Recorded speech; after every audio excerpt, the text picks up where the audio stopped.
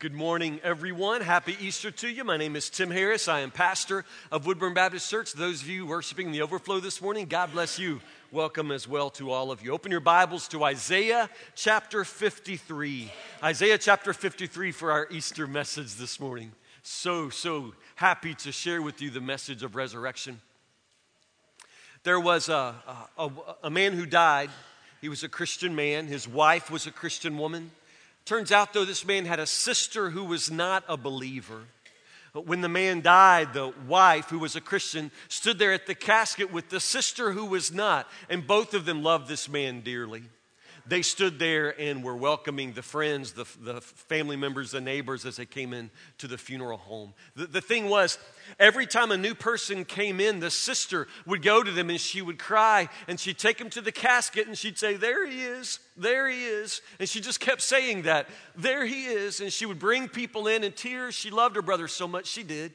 But she would bring him to the casket and go, "There he is, there he is." And she just kept saying, "There he is." Finally, the wife, who was a believer, pulled her sister-in-law aside and said, "Listen to me, sister, I just got to say something to you. If I believed for a minute that there he is, I couldn't make it through this day. If I believed for a minute that he was in that casket, if there he is, I couldn't make it. Do you want to know how I am able to stand at the casket of my husband? Because I know there he isn't. I know there he isn't." It's Easter, friends, and Easter is a time when we as Christians invite the whole world to a tomb where we can proclaim there he isn't. Jesus is not in the grave. Although he died, although he was crucified, you can go to the empty tomb and there he isn't. This is the message of Easter. Jesus lives. He lived, he died, he was buried, but he lives, he rose again. The best part of the message is that this has something to do with your life. Not just a story that Christians tell, not just a Bible story or a TV movie to play once a year at Easter time. This matters to you. It matters in your life because Jesus has done something amazing for you. And I want you to understand that, which is why I turn you now to Isaiah chapter 53. The book of Acts tells us that there was once a man, an African man, who was riding along in his chariot, and he was reading this passage, reading these verses. And as he was reading, the question coming to his mind was, who is this about? Who is this passage talking about? Who is it? Is it the prophet or someone else? A Christian man named Philip heard him reading and heard him talking, stepped up into the chariot and told him about Jesus.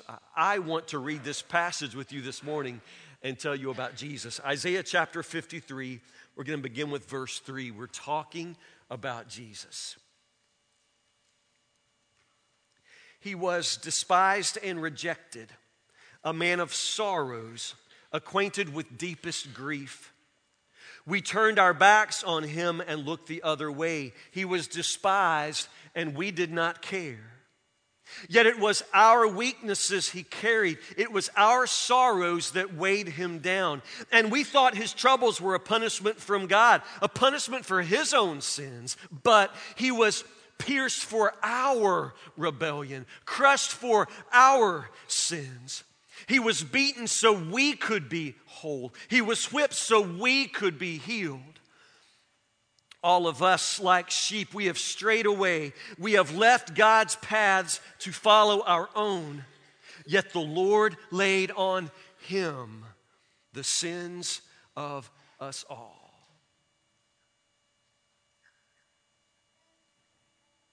When I was a kid, the first dog my family owned was a beautiful red collie, and we named her Lassie. Yeah, it's a no-brainer. We weren't very original or creative as a family. In those days, Lassie was on TV all the time. She was a collie. We had a collie. We named her Lassie.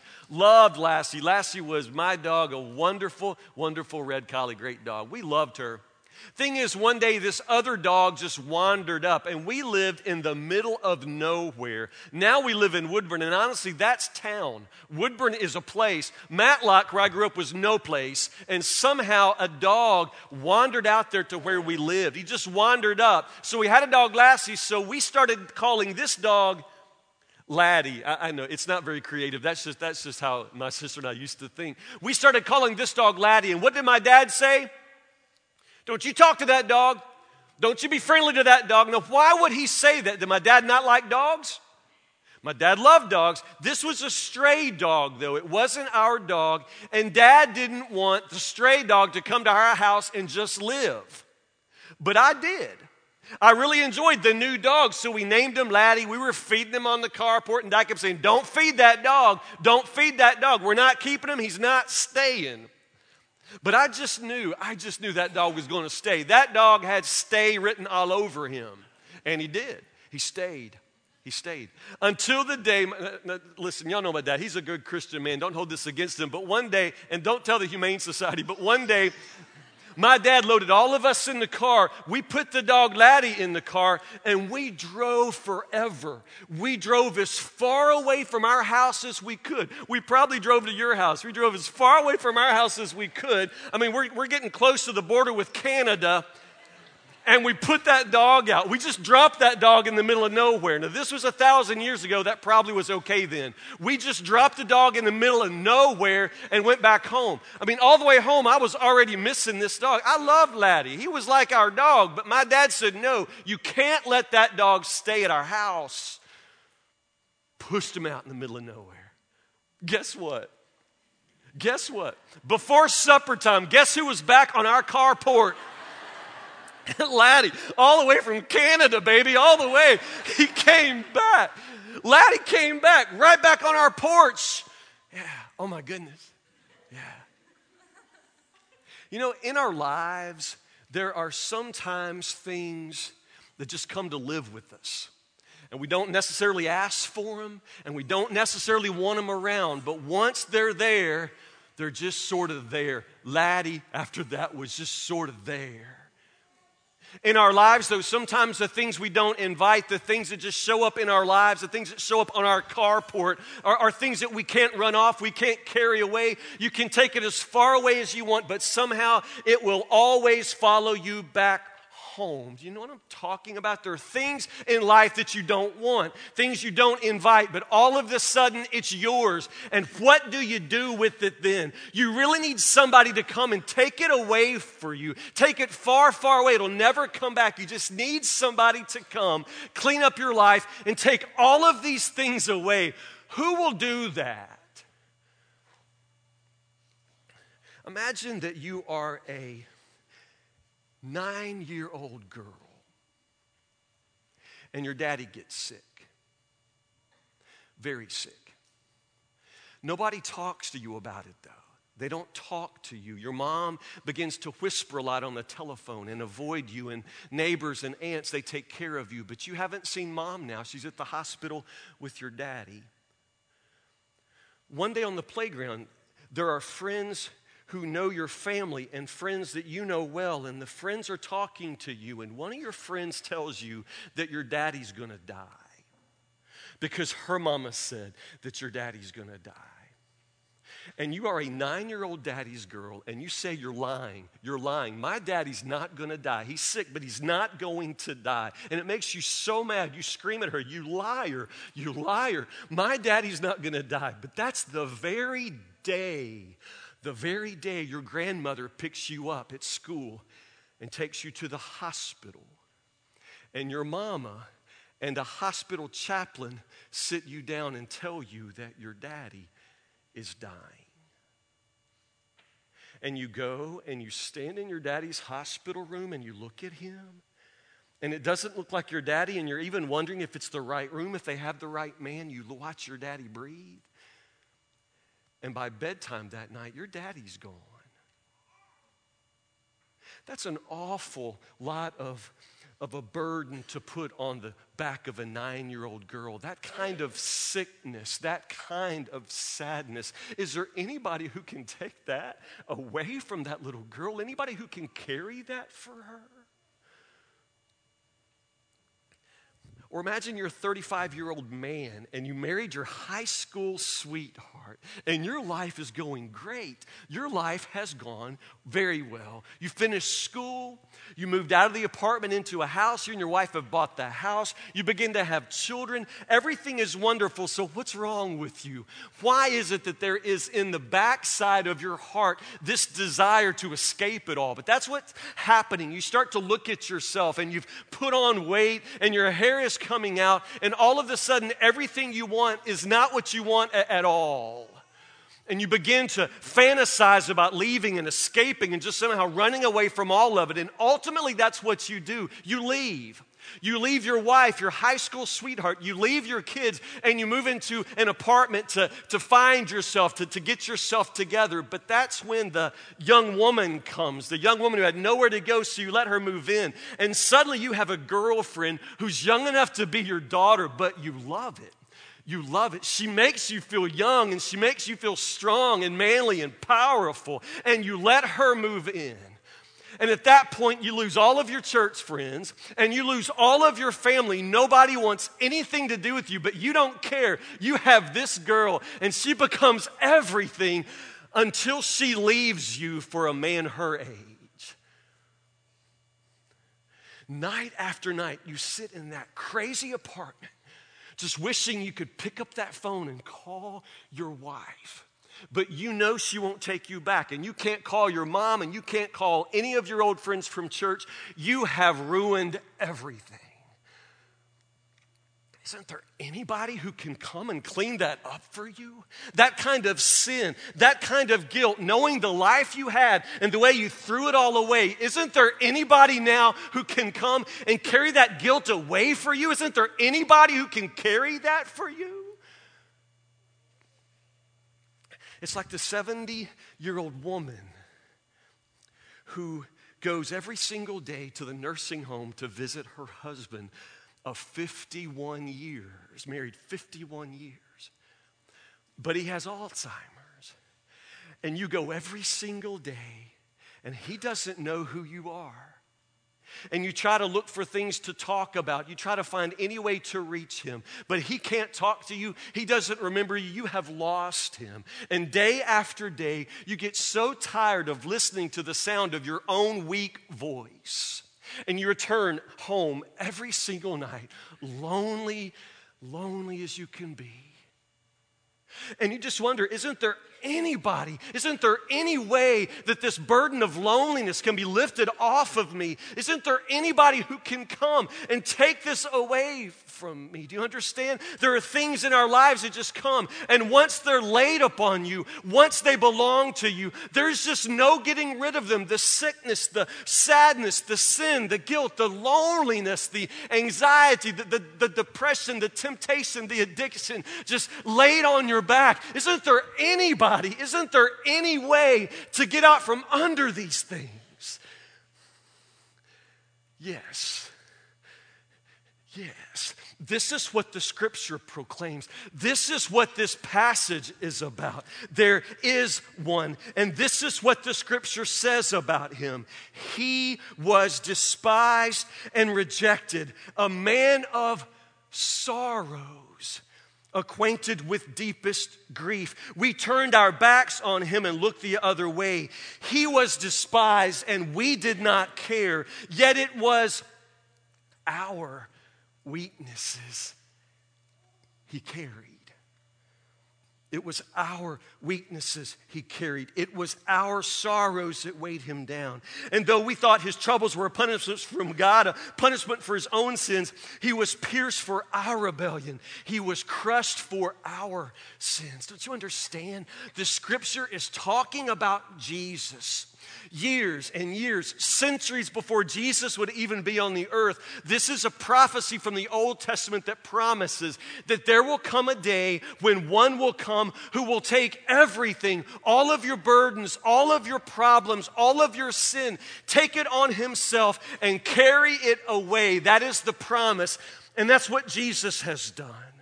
God made him who knew no sin to become sin itself. All of our sin laid upon him, all of our sorrows. He had none of this of his own, no sorrow, no sin, but he carried yours. He carried mine. This is what Jesus has done for us, and it's what Jesus has done on the cross. He died for us. He carries our burdens away. If you've ever read your Old Testament, or if you know anything about the Jewish religion, there was in their calendar one high holy day called the Day of Atonement. And the Day of Atonement was the day when the people of God would come into the temple and they would go through this enormous and wonderful ritual of paying for their sins and having their burdens carried away. But it's interesting the way that happened. As the people would gather and as the priests would begin in worship, the scripture says he would take two male goats, and would bring them before God. And then they would cast lots, and one goat would be chosen for one purpose, and the other goat would be chosen for another purpose. One goat would be named Azazel. It's a Hebrew word. The word is Azazel. And the word means complete removal. Or sometimes we say scapegoat. One goat would die that day in worship. Its blood spilled on the altar as a payment for sin, as a guilt offering for sins of the people. But the scapegoat, the live goat, had a very different kind of purpose. Listen to me. Listen to me. The priest would bring that live goat in front of all of the people and wrap a scarlet cord around its head, and then lay his hands on the goat's head and start confessing sins. He would confess the longest list of sins you've ever heard, because he would confess the sins of the people. Laying his hands on the live goat and saying the words, naming the sins one by one, and laying all of that on the head of the goat symbolically. He would say disobedience to parents. He would say adultery and lying and stealing and killing. He would name all of the sins one by one, all of the darkest, all of the secrets named and said right out loud in worship, and laid upon this goat, the scapegoat. And then you know what happened at the end of the worship service?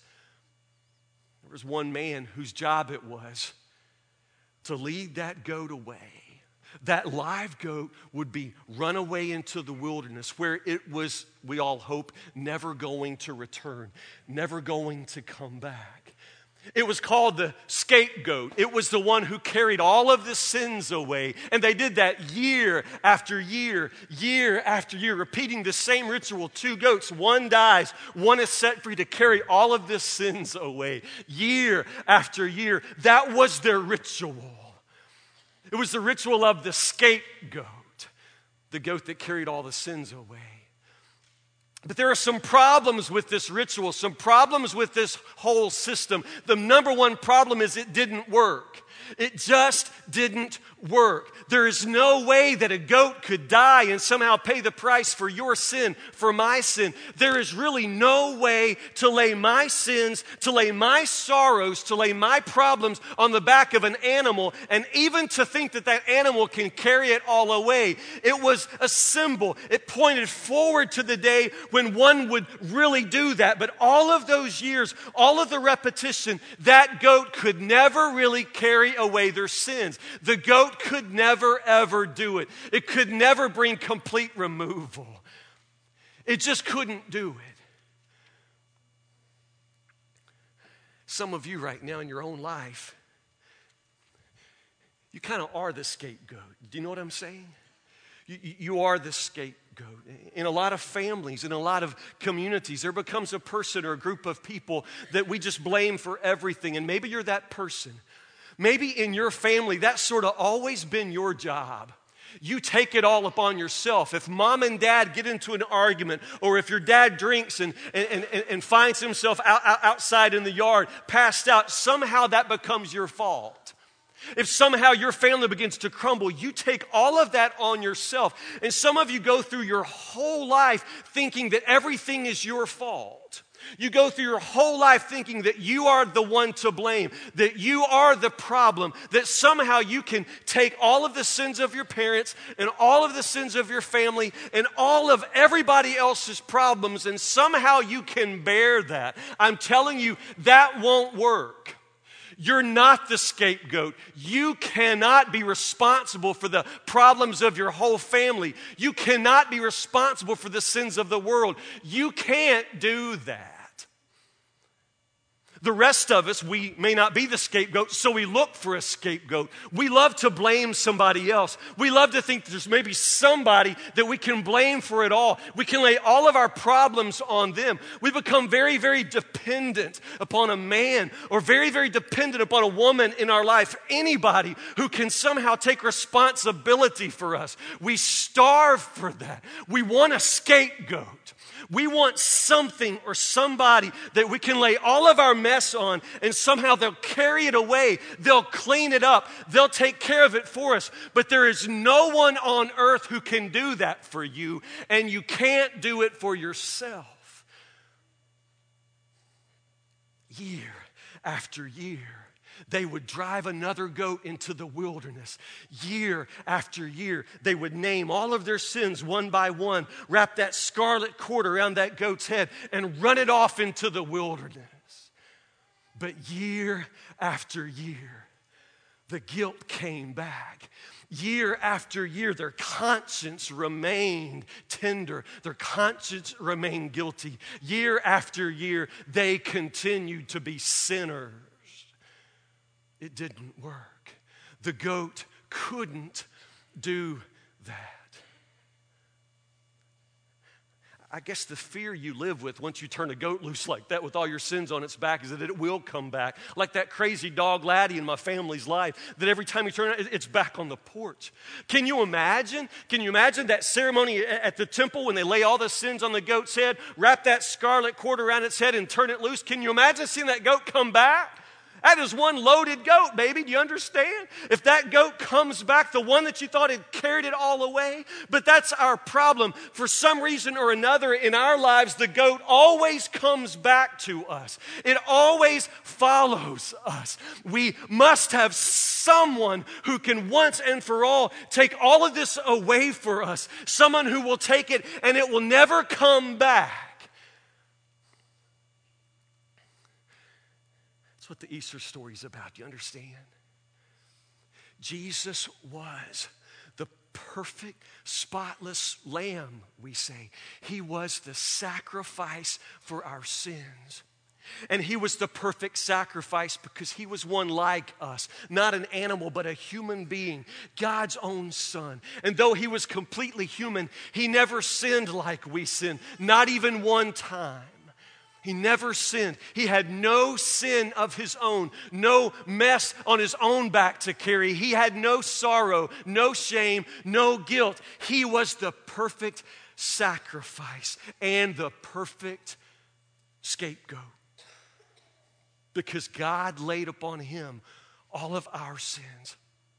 Whatever sin you can name was laid upon him who knew no sin. Do you understand?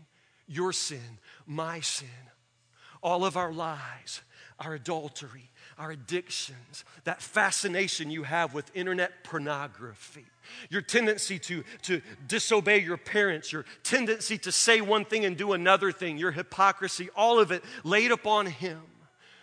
As the story goes, they laid a crown of thorns upon his head, which of course would have made a scarlet ring, a scarlet circle, a cord around his head. As he bore our sins all the way to the cross, he took our sins away. He bore our sorrows, all of them.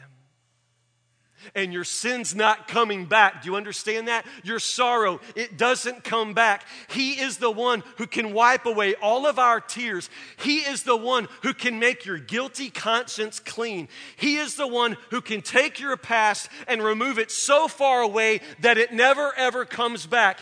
He is the one who carries it all away forever. He carries it away forever. But remember I said how horrible it would be to see that goat come back home, to see that goat come back. That's the thing about the Easter story, the shocking, amazing thing. He carried all of our sins to the cross. He was buried, he died, but he came back. That's the message of Easter. He came back. So what does this mean for us? If you never want to see the scapegoat return, if that's the whole point of the ritual, that he leaves and never comes back, what does it mean to say on Easter that the one who carried our past so far away has come back? He stands again before us living. What does that mean? My friend, it means he accomplished it. He accomplished it. There's no need for another sacrifice. There's no need for another scapegoat. He carried it all away. He finished. He paid the price. He canceled your sin. He wipes away your tears, and he returns victorious. He returns victorious. His resurrection, of course, reminds us that he alone has the power over death. He alone has the power over sin. He alone can rub out what you have rubbed in with your life. Do you understand? He alone has carried it all away. So why are you so burdened down? Why are you on this fantastic Easter Sunday, why are you so sad? Why is your heart so full of shame and guilt? Why are you continuing to carry this mess through your life? Why do you continue to feel the guilt and pain of the things you've done that you can never, ever change? Don't you understand? Jesus is the one who takes that for you and takes it away for good. Don't you understand? That sorrow, that broken heart that you feel today, don't you understand? He is the one who can put the pieces of your heart back together. This is what Easter is about. He has that power. He does this for you. But you have to come to him. You have to allow him to take all of your sins off of your back and onto his. You have to come to him. You have to believe. You have to lay all of your burdens upon him. And you have to never, ever, ever take them back again. Sometimes in your life you feel so weighted down. You feel that death is all around you. Don't you understand that the message today is a message of life all around you? A message of hope. A message of sin and guilt and shame and sorrow and sickness being carried away for you. Isn't there someone who can carry our burdens for us? Someone who can take away our sorrow, our sickness, our sin? Yes, there is someone. And his name is Jesus. Don't leave this house today without talking to him in prayer, without confessing your sins to him, without laying all of your burdens upon him, letting him carry them all away. But pray with me.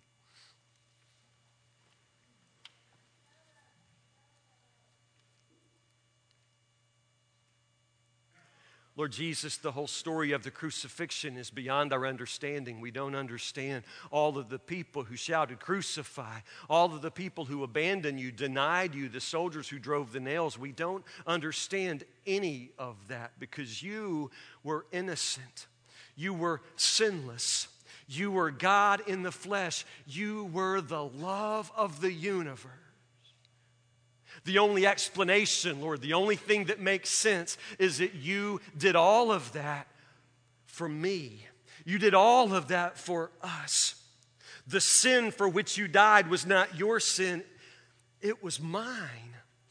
The sorrows which broke your great heart were sorrows you borrowed from us. We broke your heart. Our sin brought your death. It was our penalty you paid. Oh, Lord Jesus, all we can do today is stand before the empty tomb and thank you and praise you. Lord, you have taken our sins away, and we praise you that they're never coming back. Other people may remember, but we praise you, oh God, that you will never bring our sins up again. They are taken away forever. And Lord, you have borne our sickness, our sorrow, all of our stress, Lord, all of it laid upon your back, and you have taken it for us. So Lord Jesus, today, in what remains of this worship service, let us be set free. Let us be set free of our guilt. Let us be set free from the fear of death. Let us be set free, Lord, from all that brings tears to our eyes, shame to our hearts. Lord Jesus, you're the only one who can bear our burdens for us. So, Lord, humbly at your feet before your cross, we lay it all down. Give us grace, Lord, to lay it all down, never to pick it up again. We pray in your holy name. Amen. I'm going to ask you now to respond to the word of God that you've heard. It's not